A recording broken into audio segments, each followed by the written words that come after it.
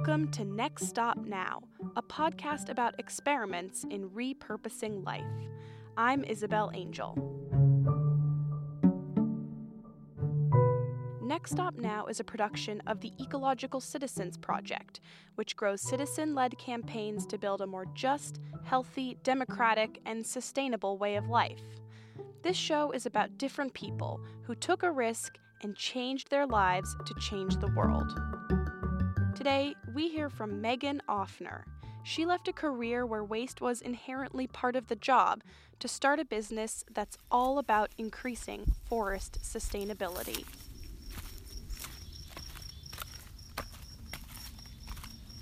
When I get to be in the woods, I feel like a little kid. You know, it's like this is what I get. I get paid to go out and just like find cool branches or go and look at somebody's fallen tree and then just like have a conversation about like what that tree meant for them.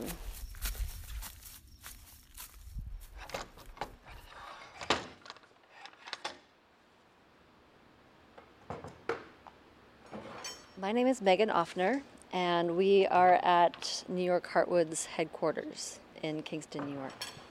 New York Heartwoods is a regenerative wood products company. We take trees that would otherwise be landfilled, wood chipped, or cut into firewood, and make high-value furniture and custom housewares. I like to think that local wood is the next local food.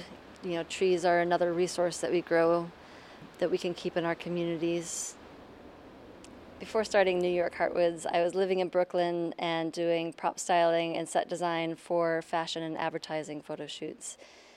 And at the end of the day, almost everything ends up in the dumpster, and it was gross. It really broke my heart to know that trees were being cut down so that I could build these things that were so ephemeral that after a day or a week they would end up in a landfill. And I grew up in Montana, in Missoula, and the mountains around there, 30 some years ago, were often clear cut.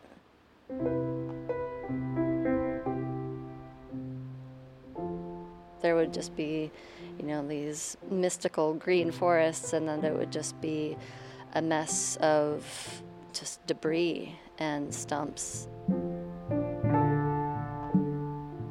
It was heartbreaking. Even as a kid, I remember just the impact of that devastation, and it just that imprinted this sense of I really get where wood comes from.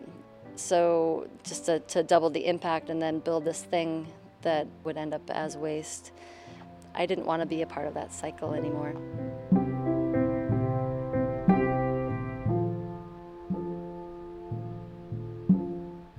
I felt exhausted. I felt unfulfilled. I really suffered from depression up into my late 20s, early 30s. And when you live in the city, I don't think you realize how much it wears you down, just like the day-to-day. And the light pollution, the sound pollution, the pollution, everything is just, it really is taxing on the body and on one's spirit. So I started studying permaculture and sustainable building and design. And that led to working with some folks upstate that were doing some natural building projects. And I met my friend's dad, Dave Washburn. He had managed a 50-acre forest for 40 years. And I just really reconnected to the land, to the forests. He invited a group of us to go to Wisconsin to work with a fellow named Jim Berkemeyer, who has a company called Timber Green Forestry. And in the Menominee Native American tradition, their process of taking, the worst trees first for their building needs, for whatever they needed the wood for, the way that they take trees out, it creates more, actually more woody mass in those forests. And it's this beautiful example of how you can co-create with the natural world.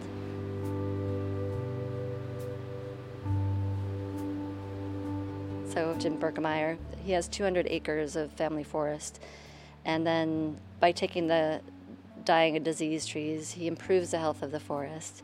He then mills those logs into hardwood flooring. The scraps from that process get made into things that he sells in a brick and mortar store in Spring Green, Wisconsin, and then also online in an Etsy shop. And whatever is left over from that ends up in his wood stove. And it was this beautiful example of how you could have an impactful, creative career that didn't produce waste and that was like created win-win situations that could potentially regenerate resources. And I knew immediately, like at every cell of my body, I was like, this is what I want to do. So milling wood, like you start with the log, and then with the portable mill, you essentially just like walk down the length of the log, drop the blade, walk down the length of the log, like back it up, drop the blade, and it's this meditative process. 2 weeks later, I was introduced to a couple who had some land in Warwick and a portable mill that wasn't being used. And within several months, after getting to know them and building up trust and friendship, I was able to start my business on their land. So I moved up to Warwick from Brooklyn and lived in a 54-sided house that was built by a cult. And just my life completely changed. But it was just everything fell into place for it to happen. So it was just like I was guided to do this work. You know, like I love every knot and like the funkiness in every tree that tells its story, that gives it character, that makes it unique.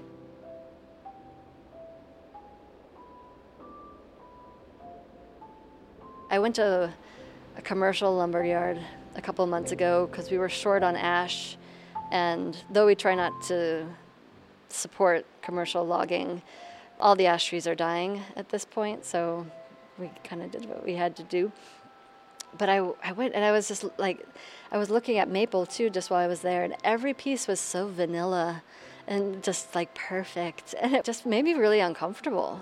Just, you know, like nature doesn't grow that way. And I mean, parts of it do, but I love the chaos of just, of like all of the, you know, like maple has so many interesting like pinks and greens and all of these weird colors that can come into the wood. And I prize that the wood that we mill has all of those characteristics.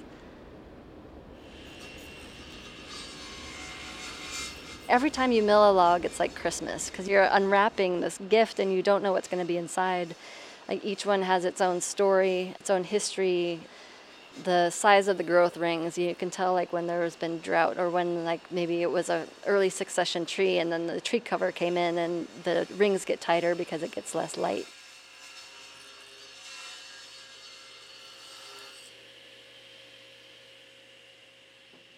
We have found that, and also heard from other sawyers, that the higher grade logs that furniture makers are used to are becoming harder and harder to find due to the increase of insects and fungi and storms taking down healthy trees.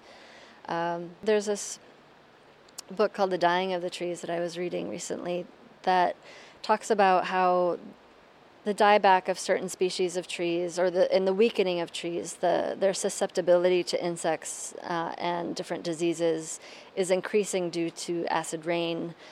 There's a whole system of fungi that connects trees, and the fungi breaks down the leaf matter, the needles, anything else on the forest floor into nutrients that the tree can consume. And the fungi is weakened due to the acid rain, and so it's not breaking down the matter. So the trees aren't getting the nutrients that they need and are therefore starving in a lot of ways. So climate change, greenhouse gas emissions do have a huge impact on our forest health. And we see that, you know, all the time, and it's just like the quality and the character of the trees. I feel like we're well positioned to respond to climate change, that our business is well timed, and as More and more trees are dying, and we and other businesses like ours are educating people on the importance of using local wood, of using trees that were sourced in a regenerative way, of educating people on the value of the imperfections in the wood.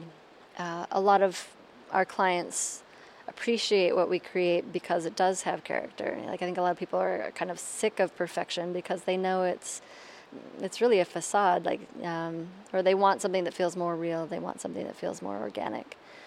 And we embrace all of the oddities. We have sugar maple, walnut, black locust, ambrosia maple, cherry. The stack of lumber here is ash, red oak, and white oak. We have quite a bit of maple, sycamore. I believe that in the future, more and more people will be turning to businesses like ours. Where you put your money is a political statement. And I think, especially in these times where people are really waking up to being politically active and divesting or investing and making more conscious choices, I believe that businesses like mine will continue to be more and more desired and successful.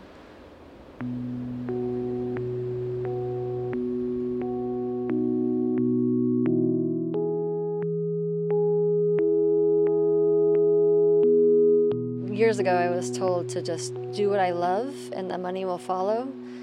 And I found that to be true. I mean, sometimes I wish there would follow me a little bit more, but we have been, lucky enough or blessed, where we've been doing this for 6 years, so we're doing something right.